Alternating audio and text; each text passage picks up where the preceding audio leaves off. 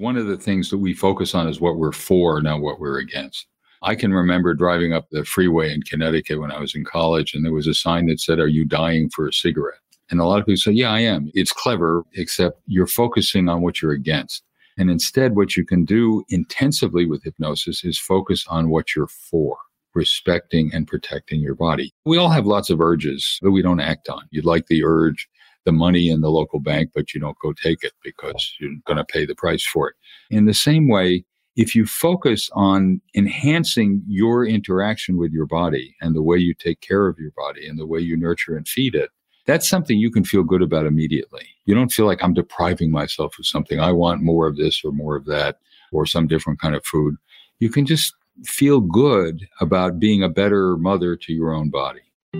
Welcome to Nutrition Without Compromise, a podcast brought to you by Orlo Nutrition. We believe that nutrition shouldn't be an either or, that you should never have to sacrifice your morals for your health or that of our home planet. Join natural products veteran Karina Belizzi and experts from around the globe as they discuss healthy solutions that are better for you and better for the planet.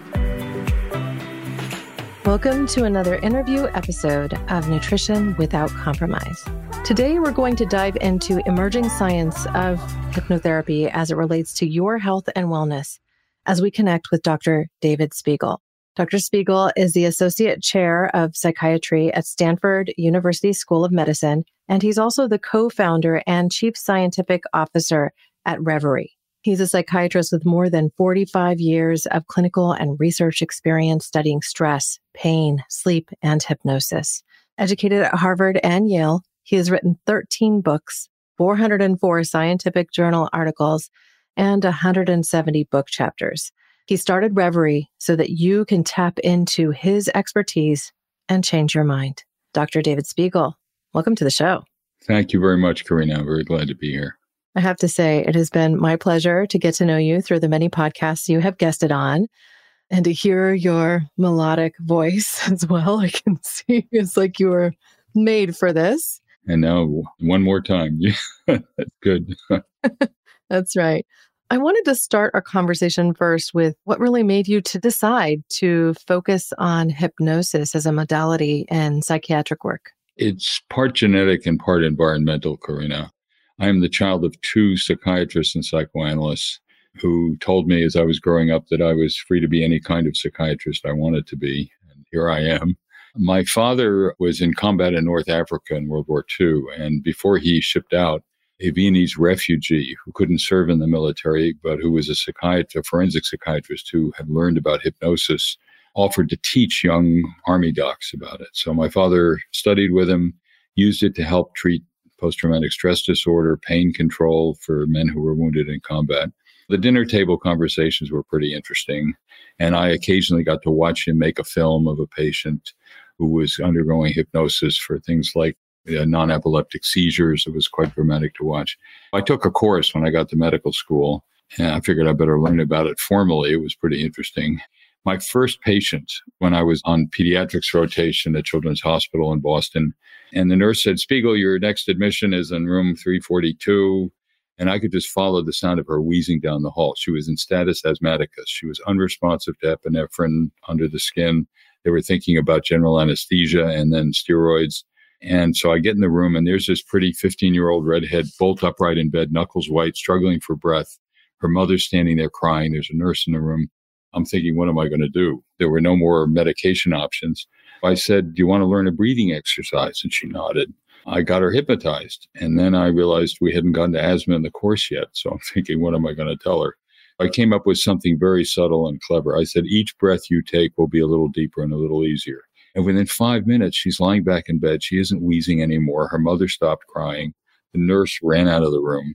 And my intern comes looking for me. And I thought he was going to pat me on the back and say, "Nice job, Spiegel. What on earth did you do?" Instead, he said, "The nursing supervisor has filed a complaint that you violated Massachusetts law by hypnotizing a minor without parental consent." Now, I lived there for 7 years. Massachusetts has a lot of weird laws. That is not on the list. And her mother was standing right next to me when I did it. And he says, "Well, you're going to have to stop doing this." And I said, "Oh, really? Why?" And he said, because it might be dangerous. Karina, that's one of the weird things about hypnosis. It's the oldest Western conception of a psychotherapy. It's been around for 250 years. And yet people have to either misperceive it as being ridiculous and a stage show trick or terribly dangerous. And it's neither of those things. I just said, tell you what, you can take me off the case if you want, but as long as she's my patient, I'm not going to tell her something I know is not true. He stops off, and there was a meeting, a council of war among the attending and the chief resident, my intern, and they came up with a radical solution to the problem. On Monday, they said, let's ask the patient. I don't think that had ever been done before. And she said, oh, I like this. I want to keep doing it. Now, she had been hospitalized monthly for 3 months. She had one subsequent hospitalization, but went on to study to be a respiratory therapist. And it was, Karina, right in front of my eyes. It didn't take very long. I could see the change just in the way that she managed her fear and stress and discomfort. And I never forgot it. And that's why 7,000 patients later, I'm still doing it, and why I built Reveri, to try and make what we've learned available to anyone who wants to use it. We have this 3-pound organ on the top of our bodies, our brains, that are our major evolutionary advantage, but it doesn't come with a user's manual. And there are things you can do with your brain that you may not have realized. And that's why I'm here. I have to say that story resonates with me for a couple of reasons. One of which is that I had a dear friend who had asthma growing up. And when they would have an asthmatic attack, it's like they automatically entered a world of panic. And because it's an incredibly fear-inducing thing to suddenly not be able to breathe. When you see that up close and personal, I think it changes how you view it. I then experienced an asthma attack, only one in my life, when I was around 22 years old at college. And I think it was a pollen in the air or something that just affected me. And I was alone in my dorm room and suddenly couldn't breathe and couldn't get air, started to panic. And this is before cell phones. I'm aging myself. But I had to sit down and really just calm my breathing, like just try to meditate into a relaxed state. And then it passed. And so I was able to get through this. Now, before I discovered your work and started research for this podcast episode, I didn't really understand that there was such a thing as self-hypnosis. Through doing this work and reading up on you and listening to podcasts you've been on, I'm like, oh my gosh, I actually was doing self-hypnosis in this situation. And in another case, when I was 18 years old, getting my wisdom teeth pulled, and the doctor had given me what they said was a threshold of local anesthesia that they could give me for the day. And the pain medicine wore off when they were cracking my last tooth to remove, because it was in the jawline, right? Incredible pain. And so I had to essentially enter this meditative state and say, picture myself on the beach with one of my dear friends, walking, enjoying this moment, like just breathe through it, as tears did stream from my eyes and as a clamp was in my mouth to finish this process. It was an amazing moment for me in that I realized that the power of the mind could get me through something that's incredibly stressful, incredibly painful, incredibly traumatic, and without feeling on the heels of it like I had intense trauma about going to the dentist, which is something I've actually, I think, worn as a badge of courage over the course of my life. Like, well, I could get through that. I could get through most things. I just really love for you to talk about what this research is around self-hypnosis and putting that power in the hands of individuals like us, as opposed to the prescription of a doctor to, I'm not knocking Western medicine. Without this sorts of treatments, so people with debilitating asthma would not necessarily be alive today. So this isn't meant to treat, diagnose, or cure. We're having an open discussion here. It's a health and wellness skill, but you did several things that, first of all, are very self-hypnotic. You shifted your focus of attention away from the fact that this dentist wasn't giving you adequate anesthesia and that the thing went on too long, that you were feeling terrible pain. But at the same time, you said, I don't entirely have to concentrate on the pain. I can concentrate on something else. I can leave my body here and go somewhere else. And we've done studies with children undergoing very painful, embarrassing procedures, having to have their bladders catheterized. And I just say, we're going to Disneyland. You pay a trick on the doctor. You leave your body here and go somewhere else. You did that. You went to a vacation spot and you did something else. You took it as a challenge rather than a conquest. That is, you said, I can actually see this stressor as something that I can learn from and master. And the third thing that you did was you focused on taking care of your body, because very often with stressors, we just feel immobilized and helpless. But one thing about any stressor you can do something about is change the way your body is reacting to it. And even if you haven't changed the stressor, so that dentist was still breaking your tooth and pulling it out, but you could do something about what you concentrated on and how your body felt. And that already teaches you means of beginning to master the stressor. And you did. And you wound up feeling proud of it. When people say that things like hypnosis are either dangerous or represent a loss of control, what you discovered yourself is an increase in control. You, I think, must have felt more confident when other stressors came along later that you could deal with them. And now, as a woman in my 40s, having given childbirth twice, I think I was able to channel some of that knowledge without, it's this innate knowledge within our bodies that I think we learn to forget is there. And I say learn to forget because we're taught by the medical system to go for the pill. If, oh, you have pain, go grab the Advil. Oh, you have an issue in your foot, go to the doctor, get a brace, or you might need surgery and things like this. So much of the work around hypnosis has centered around stress, sleep, and pain, because stress is something we have no matter what, right? Sleep is something we need to do healthfully, and pain often can't be addressed purely with drugs.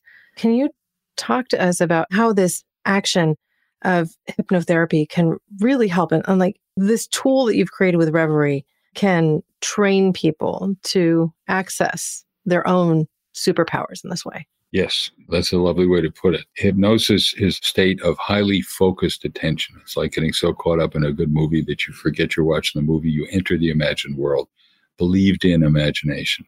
And to do that, you also dissociate. You put outside of conscious awareness things that would ordinarily be in consciousness. Right now, you're sitting on a chair, Karina. Hopefully, you are not feeling the sensations in your body touching the chair. If you were, we can stop the interview now. We have a natural ability to either focus on or focus away from things in our environment. Our brain is very good at that. And the third part of it is cognitive flexibility, that you can try out things you didn't think you could do, the way you did in the dentist's office, for example, or the way you did when you suddenly had this asthma attack. You discovered things about yourself that 5 minutes before you never would have thought of. And that ability is part of our brain's ability to adapt to the world, adapt to the environment, and master it. And that's what you learn to do. And that's what people can do with hypnosis. And the reason I co-founded Reveri is I wanted everybody to have the opportunity to do this, not just the people that I got to see, not just the people my colleagues got to see. And the other thing is that we have this bias in our culture that the only real medical treatments are incision, injection, or ingestion. Operate, inject some kind of medication, or take a pill. And the risk-benefit ratio for chronic pain, for example, of opioids is vastly worse than it is with hypnosis. People can learn to control chronic pain with no side effects. There's a huge increase. There were 100,000 drug overdoses this past year in the United States, and most of them were not deliberate suicide attempts. There were people overdosing on opioids, on fentanyl, on drug. They just go to sleep and don't wake up because it suppresses respiration. These drugs are terribly dangerous and they're addictive. When people worry about hypnosis being dangerous, I say, you want danger, start taking chronic opioids. You get danger there. I think it's an opportunity that we have overlooked for far too long to teach people how to use their brains. The strain and pain lies mainly in the brain.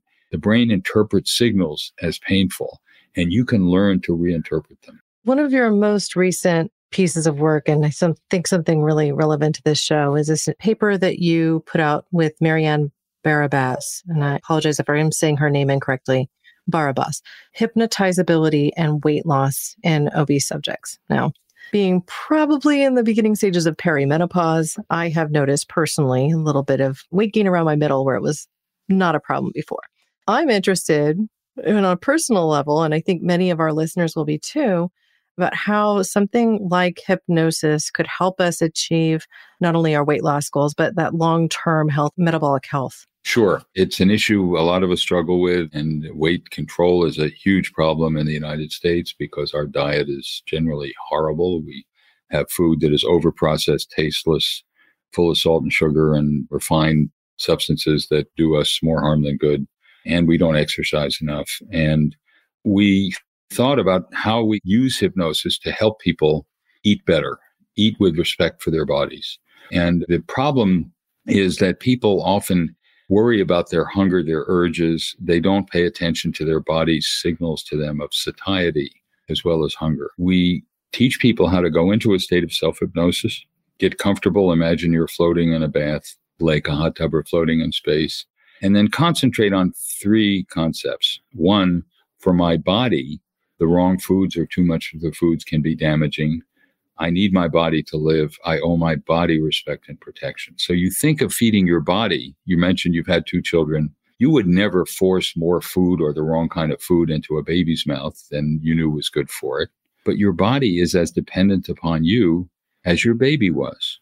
Think of your baby as if your body as if it were your baby, and feed it the way you would feed your baby, with the same care and concern. And one of the interesting things about the capacity of hypnosis to stimulate imagination is that you can actually enjoy eating more even while you eat a diet that is respectful of your body. Because you can eat like a gourmet. You can focus on the texture, the aroma, the flavor, the temperature of the food, savor every bite, and have a wonderful, enjoyable meal that is composed of food that is better for your body. The amount that you eat has virtually nothing to do with how much you enjoy eating. And very often you remember the first taste of something, and then you get in a conversation or you watch television or something, and you don't even notice the rest of the stuff you're eating. It's a matter of learning to enjoy eating more and eat with respect for your body. In reviewing this piece, I saw that some of this research started from a smoking cessation study that you did back in the 70s. Now, it really reminded me of meditative mantras in a way, or affirmations. What is the primary difference between something like this, a self-hypnosis, or perhaps the similarity with some of these ideas of positive affirmations and even meditation? That's a very good point, Karina, because one of the things that we focus on is what we're for, not what we're against. I can remember driving up the freeway in Connecticut when I was in college, and there was a sign that said, "Are you dying for a cigarette?" And a lot of people say, "Yeah, I am." It's clever, except you're focusing on what you're against. And instead, what you can do intensively with hypnosis is focus on what you're for, respecting and protecting your body. We all have lots of urges that we don't act on. You'd like the urge, the money in the local bank, but you don't go take it because you're going to pay the price for it. In the same way, if you focus on enhancing your interaction with your body and the way you take care of your body and the way you nurture and feed it, that's something you can feel good about immediately. You don't feel like I'm depriving myself of something. I want more of this or more of that or some different kind of food. You can just feel good about being a better mother to your own body. And as you mentioned, affirmations, you focus on what you're for. And that is a much more powerful thing, because the best way to change behavior is intermittent positive reinforcement. Rather than feeling deprived, or that you're not giving yourself something to eat that you want, or deprived of the urge to put more tar and nicotine into your lungs, you can say, I'm going to be a better caretaker for my own body. I'm going to respect and protect my body. We had a Reveri user who was a social worker and who had smoked for 25 years. And she didn't want to stop smoking, but we had a study going, so she thought, I'll sign up. And it was the same idea. For my body, smoking is a poison. I need my body to live. I owe my body respect and protection. And she didn't like it the first time she tried it, but she went home that night and tried it again. And she lit up a cigarette and she looked at it and she said, who needs this? And she has not smoked a cigarette since. And she said, I didn't even want to stop. My friends can't believe it. She's now helping her friends stop smoking because she used the hypnosis to focus on what she was for and respecting and protecting her body rather than what she was against. And the urge just wasn't important anymore to her. And she actually said to me, you know, Dr. Spiegel, this is some crazy ass voodoo shit. And I mean that in a good way. It's a way of just shifting gears, trying out being different and seeing what it feels like and focusing on what you're for, on respecting and protecting your body. And that can have tremendous power. It doesn't have to be difficult or painful. You don't have to feel sorry for yourself. You can pat yourself on the back and say, I'm finally being a better parent to my own body. Good for me. I think you're touching on something that we should talk about, and that is simply that food, we can use food as a drug, and many of us do. If we go for the foods that are very high in sugars, I mean, you see this in the world of alcoholics. Often people who have stopped drinking will transfer the addiction to sugar, and they just continue on that path because it scratches a lot of the same itch, right? We have sometimes a relationship with food that isn't healthy, where we consume the foods that scratch the itch of the salt, the fat, the sugar, highly processed, and don't actually provide a lot of micronutrients that can support a healthy metabolism and a healthy overall gut microbiome, et cetera, et cetera. From this ideation, I could almost take that same viewpoint. Instead of saying, these are the things that are bad, I could say, these are the things that are good that I'm welcoming in, and use that perspective along with something like this self-meditation to have success. That's what it sounds like to me. That's a very good summary of most of what goes on.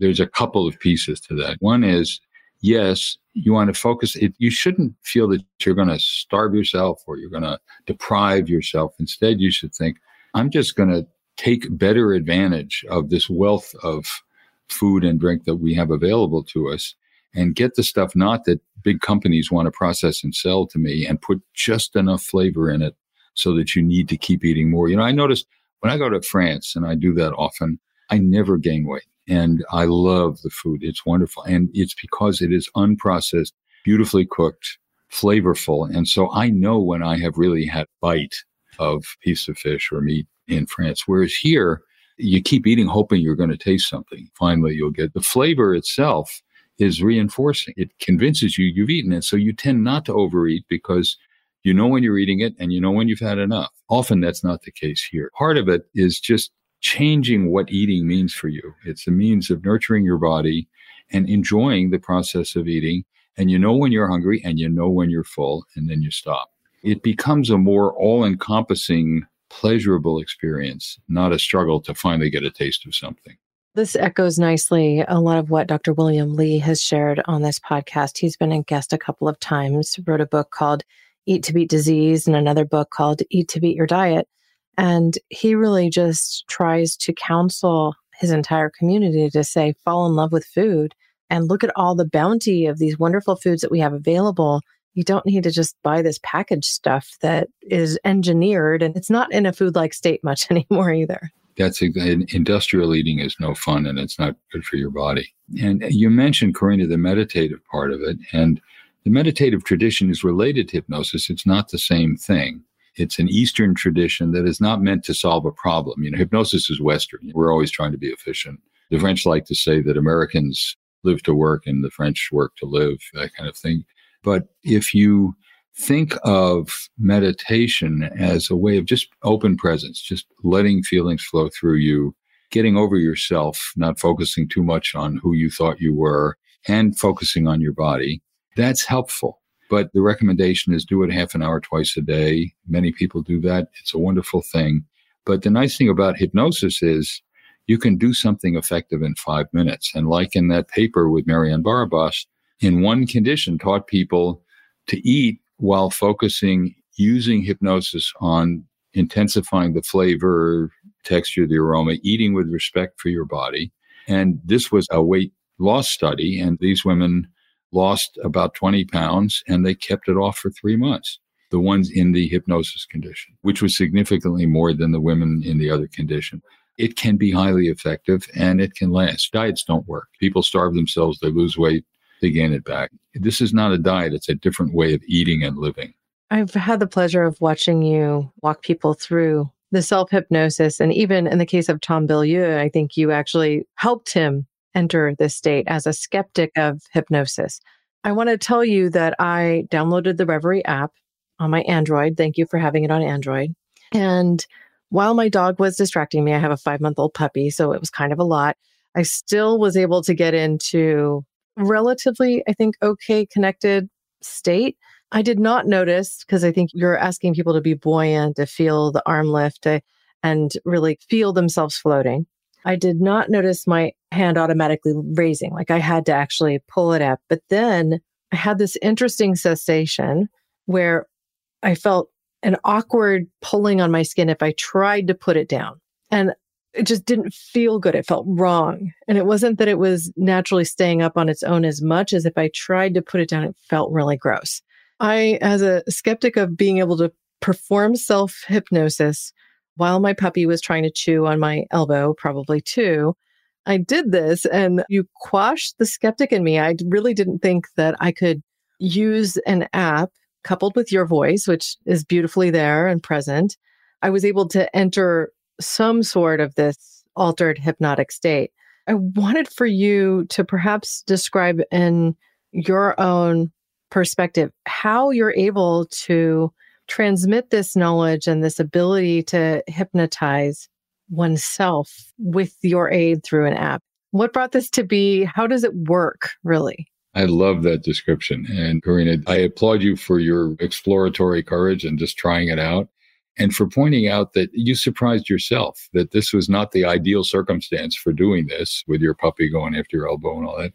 And you sort of were inclined not to believe anything real was happening. And yet you noticed that your left hand felt different from your right, and it didn't feel right being down. You were able to shift gears, have a different premise about what your body was processing, and experience it. That's totally cool. And that's why we built Reveri, is that all hypnosis is really self-hypnosis. I'm not doing anything to you. I'm showing you how to use your brain differently and change the way your body and your brain feels. And you have an ability to do it. What's actually happening in the brain? We've taken people and put them into the MRI scanners. MRI, magnetic resonance imaging, is a powerful technique that gives you beautiful images of brain anatomy and function, what's going on in the brain. And we find that three things happen in the brain. What was happening in your brain is, first of all, you were turning down activity in a part of the brain called the anterior cingulate cortex. It's like a C on its edges in the middle of your brain. And the front part is the center of what we call the salience network. It's the part of your brain, it's a pattern matching region that if you hear like a loud noise, it hijacks your attention. You think, uh-oh, what's going on? Somebody's shooting somebody out there. What's happening? We turn down activity in that region. You're less worried. You didn't worry about the puppy. The puppy was there. Puppy was doing his thing. You were doing yours.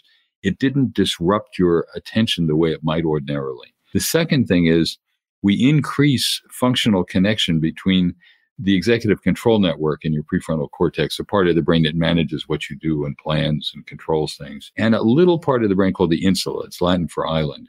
It's a part of the brain that is a mind-body conduit. It connects the brain to the body, helps you control what's happening in the body, turn up heart rate, turn it down, as you do, for example, when you're stressed, and also perceive what's happening in your body. You're controlling and more aware of what's happening in your body, as you were when you had the asthma attack. And part of it is when people panic, it's like a snowball effect. You think, uh-oh, something bad's happening, and your body reacts to it. And then you notice that your body's reacting to it. You had trouble breathing. You get more anxious. The more anxious you get, the more your body tenses up, until you manage to calm your body. You're focused on helping your body deal with the stressor, and you manage to break the attack. The third thing that happens is inverse connectivity between the executive control region and the posterior cingulate cortex. That's in the back of that inverted C. It's a part of the brain we call the default mode network. It's involved in recent memory, but primarily in self-reflection. When you're not doing much and you're thinking, who am I?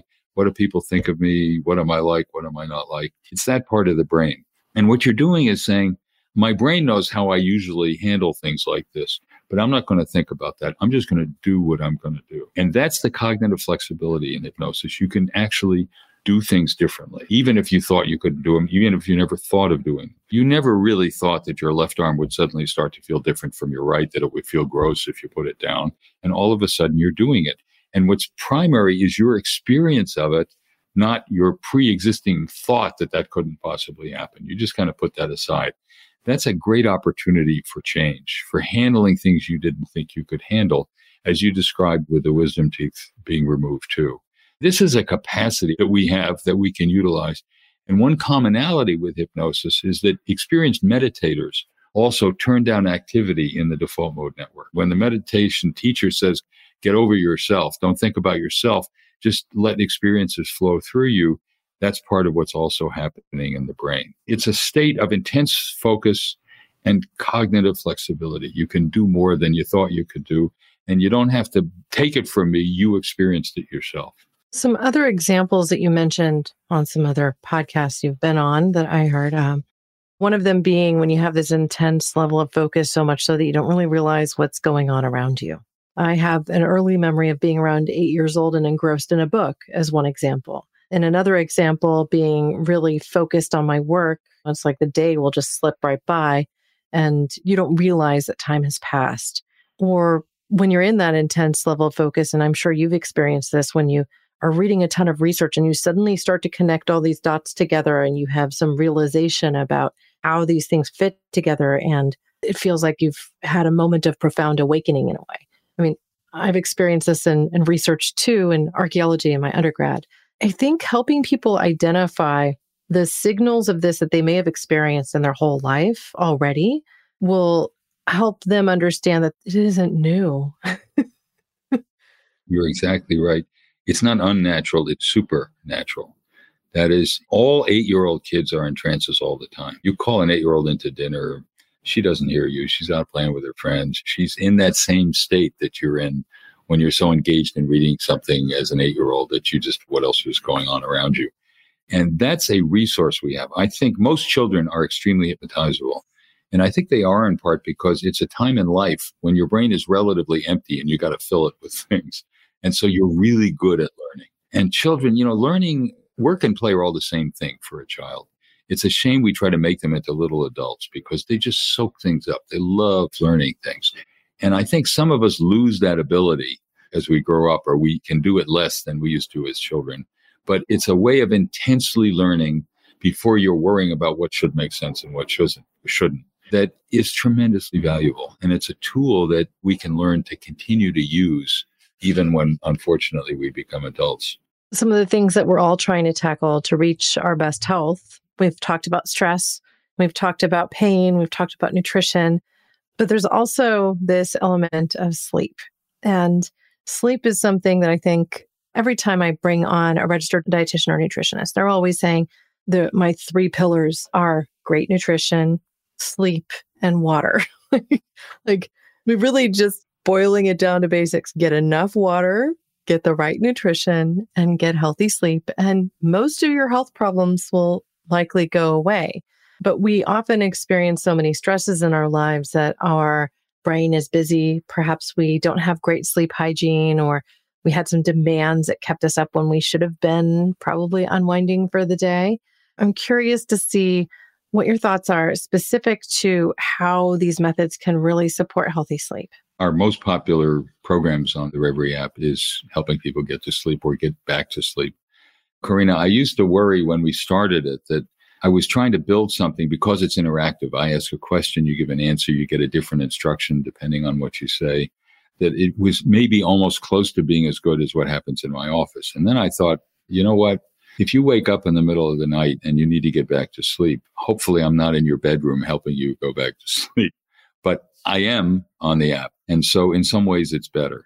And what I teach people to do is dissociate their physical arousal from their mental arousal. Part of what happens if you wake up in the middle of the night, one mistake we make is look at the clock. Don't look at the clock. Turn the clock around. Don't be aware of what time it is when you wake up. That's an arousal cue. You just wake yourself up more because you start thinking, oh my God, I have this much to do tomorrow and I won't have enough sleep. You're making it worse. Get your body comfortable. You are your body's keeper. Imagine you're floating in a bath, a lake, a hot tub, or just floating in space. Another thing that I recommend is a special kind of breathing, and we can try it if you want. It's very straightforward. It's called cyclic sighing, and take cyclic sighing, it's called. Cyclic sighing. Okay. Make a little mental note of, on a scale of 0 to 10, how stressed you're feeling right now. And I'm sure after talking with me for a while, you're pretty stressed. Just remember that. And I'm going to ask you to do this now. Get comfortable. Inhale halfway by expanding your belly. Diaphragmatic breathing. Hold it. Now fill your lungs completely by expanding your chest. And then slowly exhale through your mouth. Now try it again. Inhale halfway through your nose with your belly. Hold. Fill your lungs completely. Expand your chest. And once again, slowly exhale through your mouth. Now, one more time, inhale with your belly through your nose. Hold. Fill your lungs, expand your chest, and then slowly exhale through your mouth. How are you feeling now? Pretty relaxed. Do you feel a difference from before? Yeah, I feel like I'm just a little bit more calm. I think calm is the word. In just half a minute or a minute, you were able to help yourself and your body feel more calm and relaxed. And that's one thing I encourage people to do when they're trying to get back to sleep. You focus on comforting and helping your body to relax rather than getting your body all wrapped up in whatever is worrying you. And then if you're still worried about something, picture it on an imaginary screen as if you were watching a home movie of yourself, but outside of you, outside of your body. Just say, oh yeah, there's something going on I'm thinking about, but I'll deal with it tomorrow. Keep your body floating and comfortable as if you were in a bath, a lake, a hot tub, or floating in space. And a whole lot of people find they surprise themselves by waking up hours later when the alarm goes off. They're back asleep. The combination of hypnosis and the cyclic sighing can be very helpful in either getting to sleep or getting yourself back to sleep. I find the auditory cues often help me too. So when I've had difficulty sleeping, often I put some earbuds in and listen to some calming music for me. That's great. Somebody who's really aurally stimulated to peacefulness. That's great. Perhaps even that app and your voice will help with that too. I'm working on it.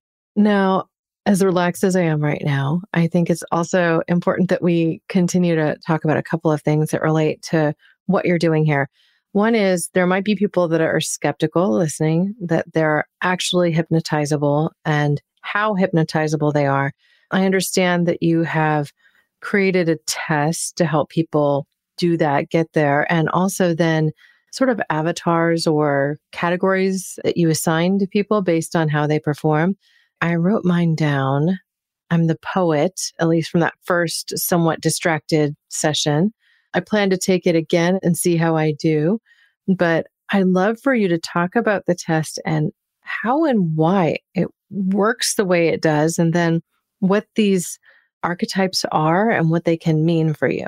Sure. I'm glad you asked about that. The test is called the Hypnotic Induction Profile, and I use it with every hypnosis patient I see. The first hypnotic thing I do, because I want to understand what their particular style of hypnotic responsiveness is.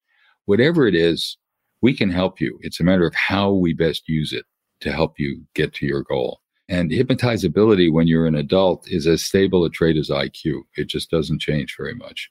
It's a matter of learning what your style is and how to use it. The people who are the highest on the hypnotizability scale are the poets. They're people who live in their world of imagination, who become easily absorbed and engaged in whatever they're doing and worry about the lunch that they missed some other time. They're just able to use their imagination in an intense and highly focused way, believed in imagination. When you were in that dentist's office, your body was there, but you were off on the beach somewhere, and you really helped yourself. You really reduced the discomfort of the experience. It's intense, it's focused, it's immediate. That's what poets are like. They create an imagined world and inhabit it. The people whose hypnotizability is a bit lower than that are the diplomats. They're people who are constantly negotiating between two worlds. And one is that imagined world that the poets can live in very easily. And the other is the more ordinary world. And they're trying to make sense of it. Does this work? Doesn't it? They try it for a while, then they step back and reflect on it. You didn't step back and reflect. You just did it. Some people can have that experience and then they step back and think, well, how can I best use this? Does it make sense? Does it work for this problem or not? It's a combination of brain and spirit where they're thinking mind and body. They're thinking about it, but they're also doing it. And then there are the researchers, the people who are just not easily hypnotizable, but who can think carefully and critically about their experience and find new ways to do it. And I saw a lovely woman yesterday, 72-year-old African-American retired woman who saw me to stop smoking. And she had actually stopped. She'd smoked for 50 years, 50. Her lungs, she noticed she was starting to cough when she went to bed at night. And she'd stopped on August 1st, but said, I'm worried that I'm going to go back to it. And I had some Nicorette gum, but I didn't want to use it. Very thoughtful about it. And she turned out to be the researcher. She thinks through everything. And she had a very responsible government job, and she used her brain all the time to do it right. She wasn't married. She had no children. And she'd been married twice. And she said, my first husband hit me one day, and the next day I was in the lawyer's office getting a divorce. Now, there are a lot of women who suffer things like that and try and come to some accommodation. And she very wisely said, to hell with this. I don't want any part of it. I said to her, I think I have a way to help you. And that is, I said, I want you to think, for my body, smoking's a poison. I need my body to live. I owe my body respect and protection. And she said, wait a minute, I got to get a pencil and write it down. Now, a poet like you wouldn't have to write it down. You just experience it. So she's getting the concept of what she's for, but in a very structured way. And I said to her, you know what I think you need? You need a divorce from cigarettes. You got the message with that first husband. You've gotten the message from the cigarettes you've been smoking. That's what you need. And she thanked me. She said, thank you. That's exactly what I needed to hear. 3 different styles. They can all be helped, but in different ways. And so where I find the test so useful and where Reveri makes it useful is offering you a way of solving the problem you have, taking into account your style of hypnotizability. See, I really thought that I was not going to be that hypnotizable because I have skepticism really present. I come from that perspective, I think, first. But again, when I started to understand that I've had these moments in my life where I could define them, okay, well, that was a hypnotic moment, or maybe longer than a moment. Like that was me exhibiting the things that you describe in your research and that you've talked about on podcasts that you've guested on. And it really, I'm surprised now because I purposely did not look into what each of these archetypes would be. I wanted you to surprise me. Now, that being said, I also wonder, as I read through all this, if there's an element, and this comes from my personal experience. I was also a smoker. I smoked for 16 years. I quit when I was 29 because I was making the decision to marry my future husband. And I didn't want to picture myself as a 40-year-old woman going and getting a carton of cigarettes. Like, this is just not the healthy life I want to be living. I didn't want to see him and I both suffer from cancer or other debilitating diseases that can erupt from chronic smoking. I was definitely a chronic smoker. I tried many things and many things didn't work. I tried even the Wellbutrin drug and that made me crazy anxious and I hated how I felt on it. I was convinced that people driving their cars in the street were trying to kill me if I was walking on the sidewalk because it just put me in that level of anxiety. I just kind of took a similar approach to what you've described here of saying cigarettes are bad for me. I don't want to feel the way that they make me feel 20 years from now. This is something I have to say goodbye to. I'm just not going to smoke today and keep that happening in my mind every day. And then when I failed, because I did have failures, I made sure to forgive myself first. And I've always felt that was really central to my success in quitting smoking. This ability to forgive myself for the folly of not always making the right choice in the right moment, of slipping. And then I just gift my, let's say, quarter smoked pack of cigarettes to the next person I saw who was a smoker that would appreciate it. Just, okay, here you go. Take that away. I don't need it. What role do you think that forgiveness plays in this whole process? I think it plays an important role, forgiving yourself and forgiving your body. Your body is imposing limitations on you. It's got its limits and you recognize them. And you accepted them. You said, I realize that I can't keep doing this to my body and expect it to allow me to do what I want to do with my life. You were forgiving your body its limitations and forgiving yourself. If you can't forgive yourself for having made mistakes, you're going to keep making mistakes. And what strikes me is the diplomatic way in which you've handled this, that you keep considering the alternatives. And like a good diplomat, you accept the point of view of the opposing position, but you accommodate to it and do what you need to do to make things better. And that's what you did.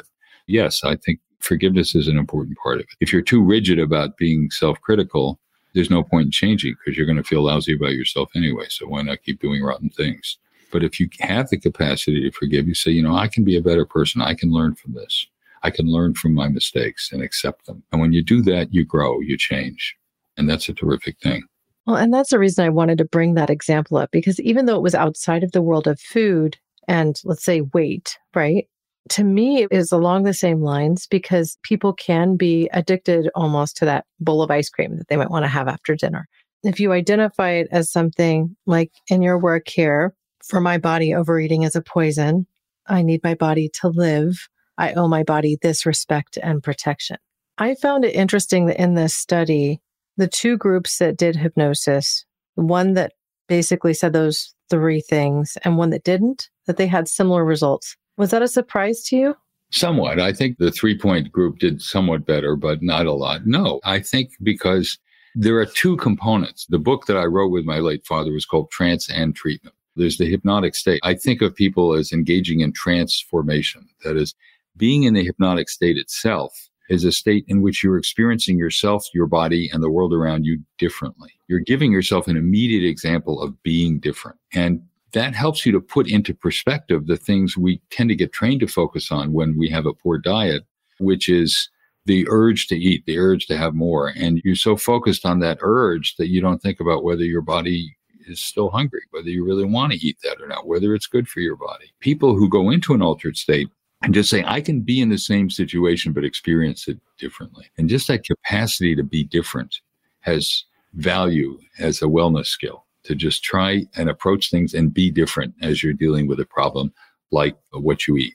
And you did that. And that's what the women in this study did. They felt different. But in addition, the ones who were in the preferred hypnosis condition were focusing on thinking about respecting and protecting their bodies, being a good parent to your own body, nurturing it, feeding it appropriately, and stopping when you're full. It's the combination. But just being in that mental state can free you from your usual assumptions about what you have to do when you're confronted with food.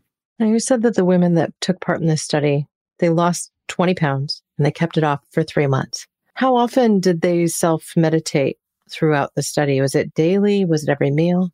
We instructed them to do it daily. And anytime you have an urge to eat, you're troubled about it, sit down or lie down, go into the state of self-hypnosis and do it. They did it regularly, daily. The nice thing is you've got it with you anytime you come to a conflict. You come to a point where you have to make a decision about what to do, and you can help yourself get back in gear with what you want to do. I had one man, Alan, said that he saw a picture of a party that he'd been at, and he said, it's really weird. That guy is wearing the same unusual shirt that I was wearing. I didn't notice anybody with that. And then he looked at it more closely. He said, oh my God, that was me. Because he had this huge pot belly and he didn't recognize it as himself. And he said, my kids have been telling me for a while, I got to do something. He started using Reveri. He started eating with respect. And the other thing is he said, I can eat more if I burn calories. And he would look for excuses to drive to the store to get things. And he got to where he would walk all over the area. He would walk for hours to get from one place to another just to enjoy the exercise. He lost 30 pounds. He kept it off for 6 months. And it was going around converting his friends to doing that too. He reconstituted his relationship to his body. And it started with his recognizing his denial about what he was doing to his body. And he was just able to take a new point of view about it and become a different person in the way he treated his body. It's that whole concept of your body as a temple, but also I think layering in forgiveness for the way you got to that point as well.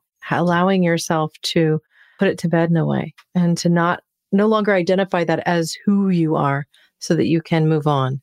Well, Karina, you mentioned people dealing with stress and trauma, and I saw a woman who comes from a country that is well known for not treating women well. And it turned out she told me she was depressed. She got out of that country.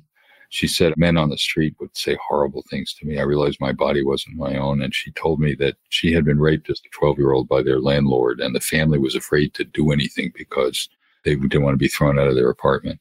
She was chronically depressed, retired early. And I said, you still have a problem with how you feel about your body and yourself. And I got her hypnotized. She was very hypnotizable. And I said, I want you to picture yourself when you were 12 years old. I want you to imagine you're your own mother. And I want you to look at your 12-year-old self and tell me, was this her fault? Did she deserve what was done to her? And she started to cry and she said, no, I'm stroking her hair. And she came to a different feeling that she had carried around with her entire life. And many sexual assault victims blame themselves for things they didn't control. You'd rather feel guilty than helpless.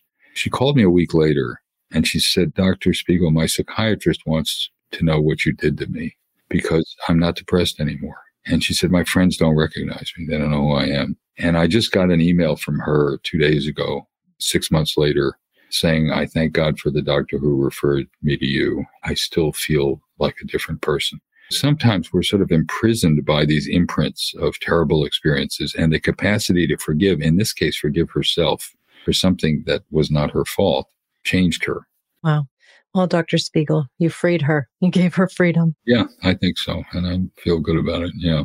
I wondered, as I'm getting to know the app, if there are ways in which you can program it. I say that because let's say I want to remember to participate in a healthy habit each day. Like I want to remember to take my omega-3s for my brain and eye health and for everything else.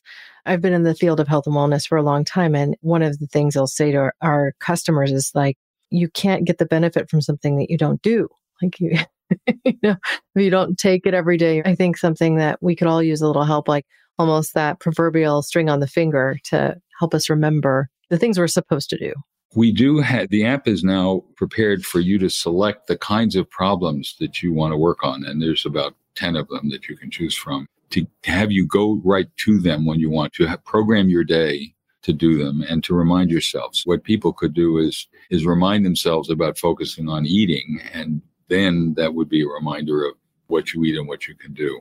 The app is continuing to evolve, but Reveri does now help you select the things you want to focus on and send you reminders, text, email reminders that this is something that maybe it's time for you to do. We are moving definitely in that direction of having people work with us to create their own program of self-nurturing and self-help.